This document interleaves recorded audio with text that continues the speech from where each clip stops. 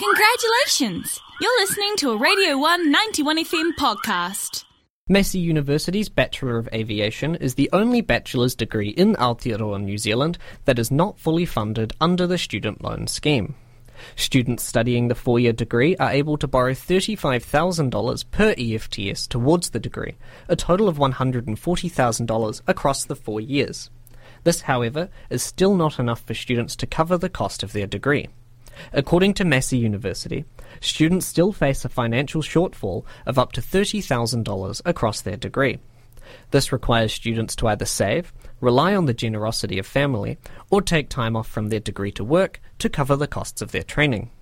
A story on the Massey University Foundation website tells the story of a student whose family even remortgaged their home to help cover the shortfall. According to Katrina Sutich, Group Manager Tipuna Kopapahere Policy at the Ministry of Education, the caps are designed to prevent both students and the government's financial exposure. Bachelor of Aviation students have a median loan repayment time of 25 years, compared to the median of 8 years across all bachelor's degrees. Furthermore, only 25% of aviation students had debt of less than $71,000 upon completion of their degree. This compares to $9,864 for the bottom 25% of students across all bachelor's degrees. The Ministry of Education believes that, quote, if a student wishes to study very high-cost courses like pilot training, it is reasonable to ask them to fund a proportion of these costs themselves, end quote. And the Ministry argues that the government already contributes a large amount towards their study. At this stage, there are no plans to change the funding scheme, with the Ministry of Education citing a lack of career opportunities for budding pilots in New Zealand. As with all courses, the cost of studying aviation increases each year. However, this heightened cost isn't absorbed by the student loan, meaning that every year the financial burden on students increases. The maximum borrowing on the student loan has remained at $35,000 per EFTS since 2013, and prior to that there were no caps on borrowing for aviation, but rather a set maximum that providers could charge. We're joined on the phone now by Ashok Poduval, CEO of the Massey School of Aviation at Massey University. Kia ora, Ashok, it's great to have you on the show. Kia ora, Quintin, and thank you for having me on the show today. Yes, thank you for joining us. Ashok, do you believe that the Bachelor of Aviation should be funded under the student loan scheme? Quintin, before I get to answer this question, I just think I need to mention that the Massey University's Bachelor of Aviation Air Transport Pilot program is the only program in the country that offers an undergraduate degree with a fully integrated professional flight training qualification. It's operated under a special approval called Equivalence Approval from the Civil Aviation Authority of New Zealand. So it's really a tertiary qualification requiring full-time study, and is quite unique, as this kind of an integrated program is not offered anywhere in the Asia-Pacific region. So yes, it should be fully funded under the student loan scheme, and I've been listening to the very detailed explanation you just gave, and I have no disagreement. But may I just add, the funding allocation mechanism is based on equivalent full-time student or EFT. And the way it works for the Bachelor of Aviation is that students are permitted to draw down loans of up to $35,000 per EFT per year. And as you correctly put it, it's a 4-year degree course, but it's delivered in 3 years under compressed teaching. So the students can only draw down the amount of loan, like $35,000 per EFT, to a maximum of 2 EFTs. So that's how you have a restriction of $140,000 for the full course. What this results in, unfortunately, is that students end up going out of pocket or self-fund maybe about $1,000 for their first year of study, or $4,000 for the second year of study, and those who do the flight instructor's course in the third year, about $23,000. So that's how you came up to about $30,000 over the full course. So, solutions.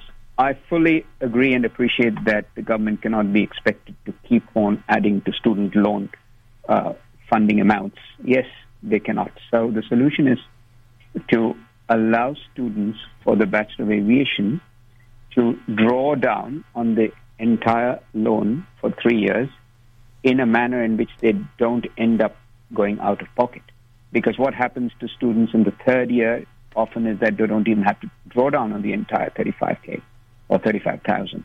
So they wouldn't go out of pocket if the entire $140,000 for the full course of loan amount is actually distributed over the 3 years, depending on need. In fact, they wouldn't even draw the whole 140. So that would be a solution without increasing the student loan cap. Are there any other changes that you would like to see made to make this a more accessible degree? Well, one of the reasons is, of course, one of the changes would be for perhaps to look at the future of different programs that are needed that lead to meaningful employment in the industry. So there is nothing specific other than to say that the employment situation in the aviation sector, which has been limited for the past 2 years due to COVID, that is going to change and has started changing globally pretty rapidly. And from about 2024 onwards, there will be an increasing shortage of pilots by all forecasts from Boeing, Airbus, and IATA, etc. So perhaps look at identifying programs that offer the necessary competencies for meaningful employment in the industry. Our program, for example, has got a very high completion rate, and prior to COVID, our instructors and graduates were being literally snapped up into employment. Interesting. So, Ashok, do you have an idea of the number of students that defer training for a year or a few years to save up to continue their qualification at a later date? Quintin, unfortunately, I can't give you a specific answer to this question because we don't have reliable information. This is personal information to many applicants, but I can perhaps respond to this from a different angle. What has been happening is that we have had to almost, turn away certain numbers of students in the selection earlier this year because increasingly students want a tertiary qualification too. And we've also had students who have told us, several students have told us that they cannot join us after they've achieved entry into the program. We have a very robust selection process that actually is very demanding because it's a structured program.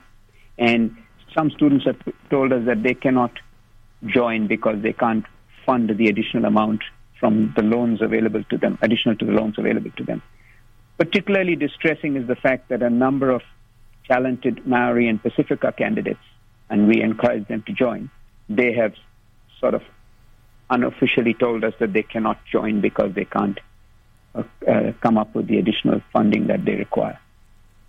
And so final question for you, Ashok, is the ministry was citing a lack of employment opportunities in the field in New Zealand. You mentioned before that these opportunities are coming back. What is the market for pilots like globally, and what is your response to the ministry's comment? Globally, the high-level professional flight training organizations are gearing up and ramping up their deliveries because there's been an increasing demand for this. Boeing, Airbus, and IATA, the International Air Transport Association, have predicted an increasing shortage of pilots from about 2024 onwards, going back possibly within the next 2 to 3 years beyond 24 to the pre-COVID days when there was an acute industry-wide shortage of pilots. New Zealand being a smaller economy, smaller aviation sector, but even in New Zealand, as I said, and perhaps repeating myself, we've had such a demand for pilots pre-COVID that we couldn't find flight instructors to do our training because of the way they were being snapped up by the airline. So yes, the employment opportunities are going to be there, and perhaps planning needs to look at the years ahead rather than where we are at now. That was a Radio 191 FM podcast. Find more at r1.co.nz.